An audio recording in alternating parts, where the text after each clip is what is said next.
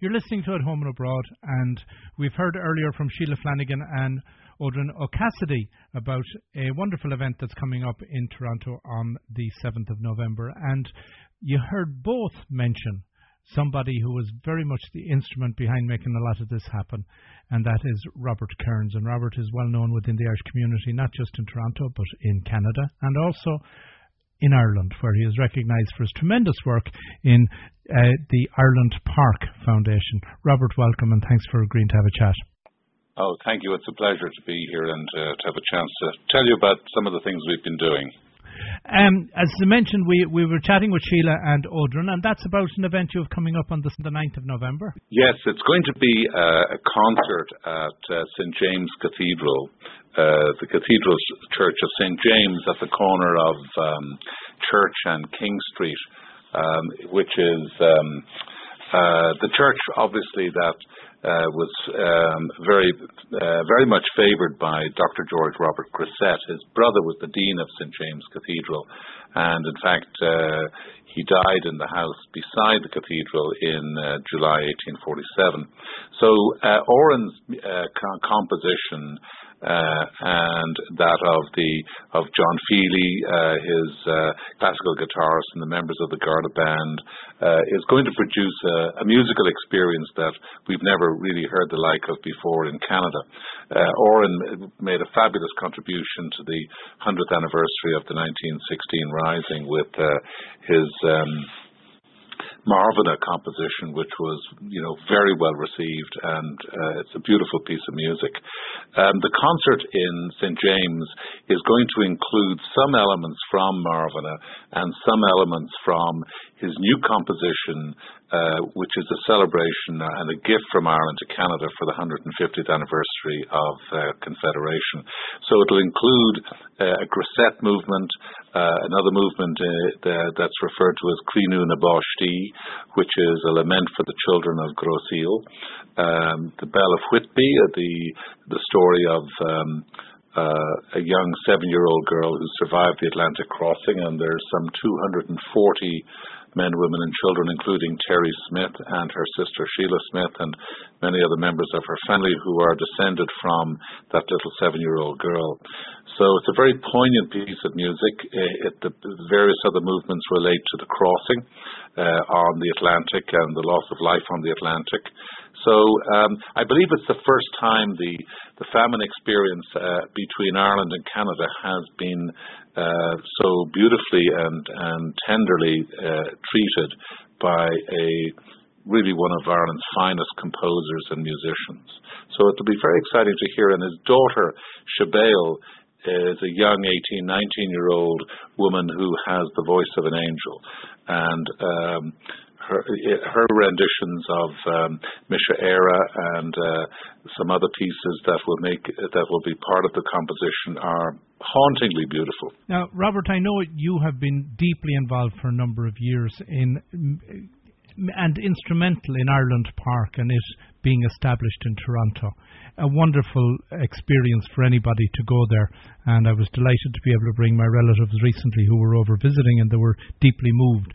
Casaide Park, as I understand it, in a way is a complementary dedication to Ireland Park. That's a very good description, and that's very correct, Austin, because Ireland Park dealt with the story of the migrants' arrival on the waterfront of Toronto in that summer of 47. But really, we have nothing in the city that responds to the fact that of the 20,000 people living here at the time, very courageous men and women stepped forward and walked towards danger and risked their lives and lost their lives helping these migrants. So typhus, or ship fever as it was called in 1847, would be the equivalent today of something as bad or worse as Ebola. There are medications now that seem to deal with Ebola, some of which I believe have been developed in Canada. But in 1847, there was no cure for typhus. If you were lucky with your genetic composition and you had robust health, had a good diet before you left, you might survive. But most people who developed typhus succumbed, and those helping them and treating them succumbed because it was spread by lice. And So it took, everybody from the hospital orderlies through to the nurses, the doctors, Bishop Power, Edward McElderry. All these people lost their lives. And up until very recently, with the exception of Bishop Power, the story of all those other men and women who stepped forward was completely lost. Dr. Grosset was 36 years of age. He volunteered. He actually lobbied through his brother to be appointed as the attending surgeon at the emigrant hospital. He was appointed on the 18th of June, and he was dead on the 16th of July of typhus. We've just discovered recently that Dr. Joseph Hamilton, who was born in Queenston near Newark, which is now Niagara-on-the-Lake, he died towards the end of November. Nurse Susan Bailey, the head nurse, died at the end of August. Sarah Duggan died early September. And 3 or 4 other nurses, as well as a group of hospital orderlies, they all died. Edward McElderry died in late October, with a pregnant wife and 6 children. All lost to memory, all completely forgotten. And we felt it was very important, not just for Canada, but also for people in Ireland to know that all these young men and women stepped forward to help these people in a very, very difficult circumstance. So Grosset Park it's a Canadian memorial in honour of Canadian healthcare workers. And to the best of my knowledge, there's virtually no commemoration in memorials of doctors and nurses and hospital orderlies who put their lives at risk to help people in medical emergencies.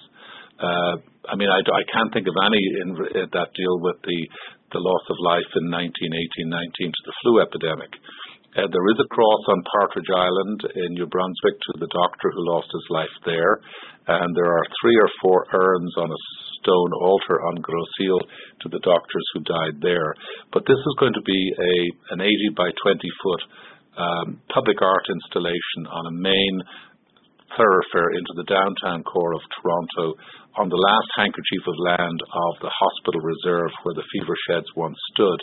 And it will be, we believe it will be a very emotive, evocative place that will tell the story of these young men and women, these young doctors, nurses and hospital orderlies who lost their lives helping Irish migrants.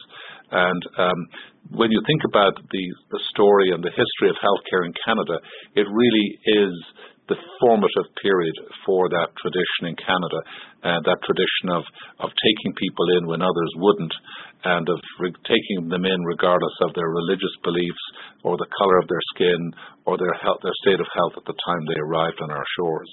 So, Robert, within the Irish community, the Irish story of the famine and the tremendous contribution to the Irish that Canada has made is reasonably well known here. Have you found in your visits to Ireland that you're really on an education trip when you go over? That's also a very correct and accurate description.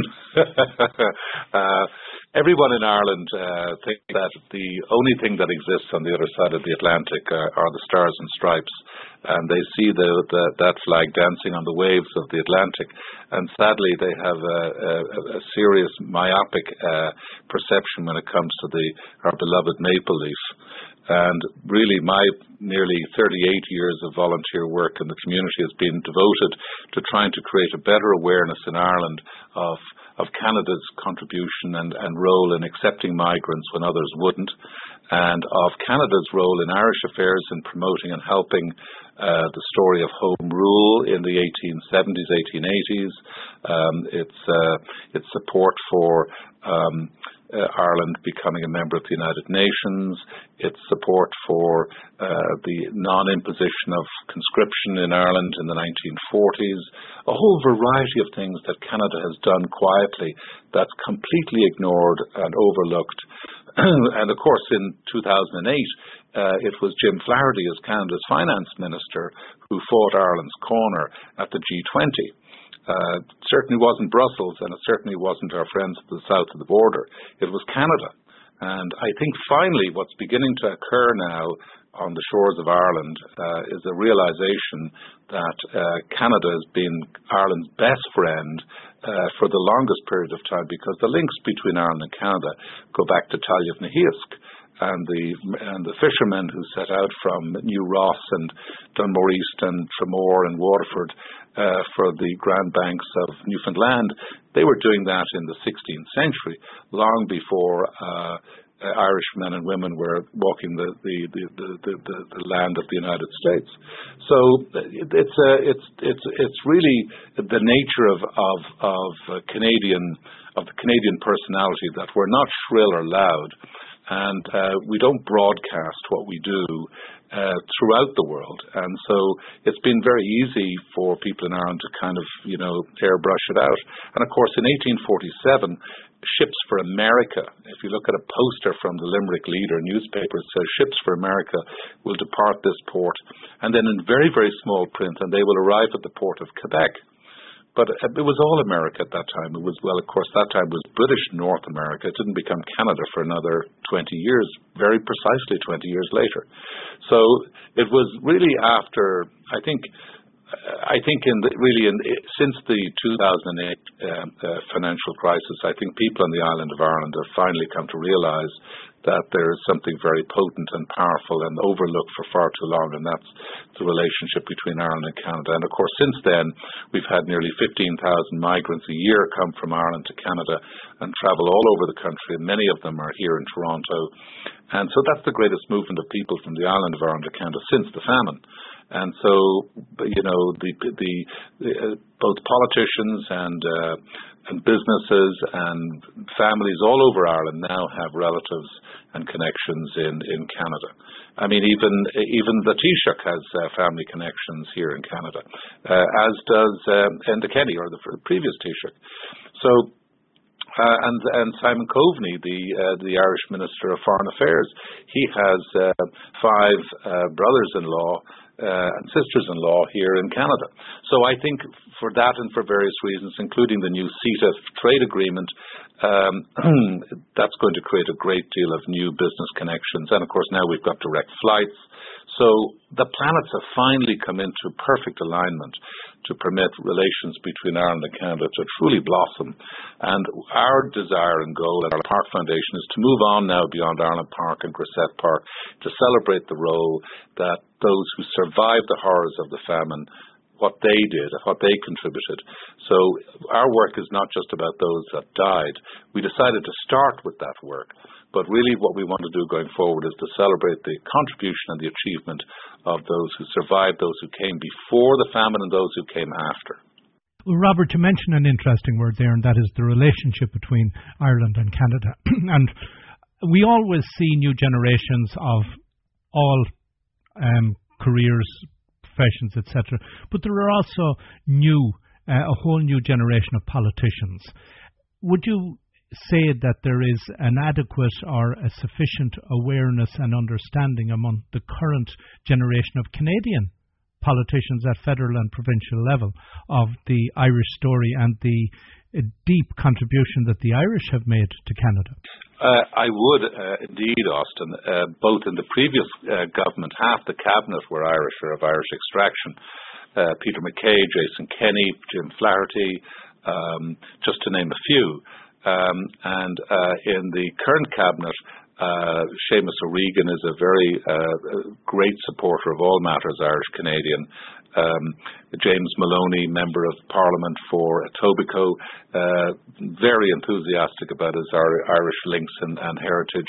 Catherine McKenna, who was with us in Dublin last week, both of her parents are Irish, and she's very fond of Ireland and went there every summer as a child. So there's a strong connection, and we discovered in July that Prime Minister Justin Trudeau's mother was a Bernard from West Cork. And Leo Varadkar quipped at a dinner at Dublin Castle that if he plays his cards right, they might open a petrol station in his honour. So We'll see.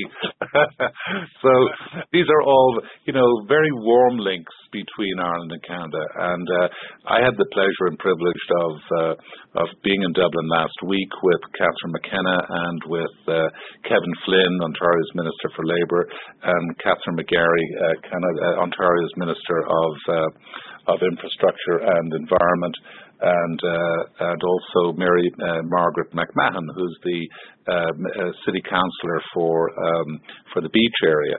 So these are all three levels of government who were all present in Dublin and connecting with Irish leaders in public life and business life in the cultural realm. And we want to build on that first step and on those foundations and create that awareness, not just amongst Irish politicians, but also amongst Canadian politicians.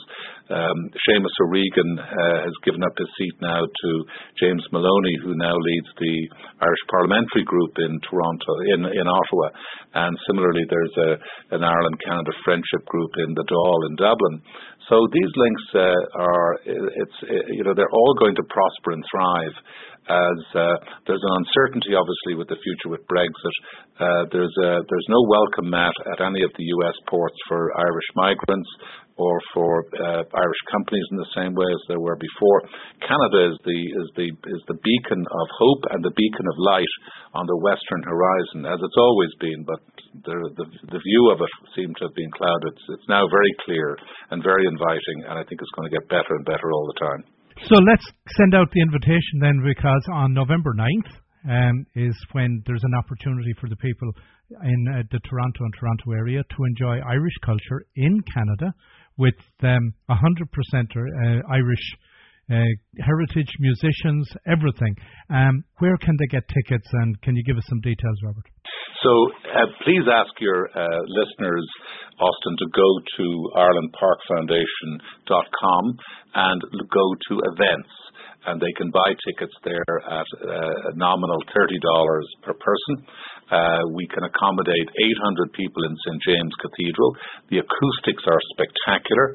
The visual and acoustic experience in the cathedral will be memorable, and to listen to Siobhán sing Misha Era, or to listen to her sing the number of other pieces that she sings, is a spiritual moment not to be missed. And Oran's work is absolutely spectacular. So we're thrilled to have an opportunity to introduce this work, and also we are hoping to have the full premiere performance of the Grisette Symphony, the Symphony for Canada's 150, performed the night before or the night of the opening of Grisette Park next summer. So again, that website is IrelandParkFoundation.com, and go to the events tab. And on the events tab, you will be able to click a link that will allow you to buy your tickets, IrelandParkFoundation.com. And I know you and I, Robert, I look forward to, as July of next year approaches, we certainly will talk again to keep up to date on what is happening and how that project is progressing. I want to thank you for taking the time. It's been very informative. It's been fantastic. And I know it will be a fantastic night on the 9th of November. Thank you very much, Austin. We're very grateful for the opportunity to speak to you and your listeners, and to get the message out, and to share with your listeners some of the things that we're working on at Ireland Park, both now and in the future.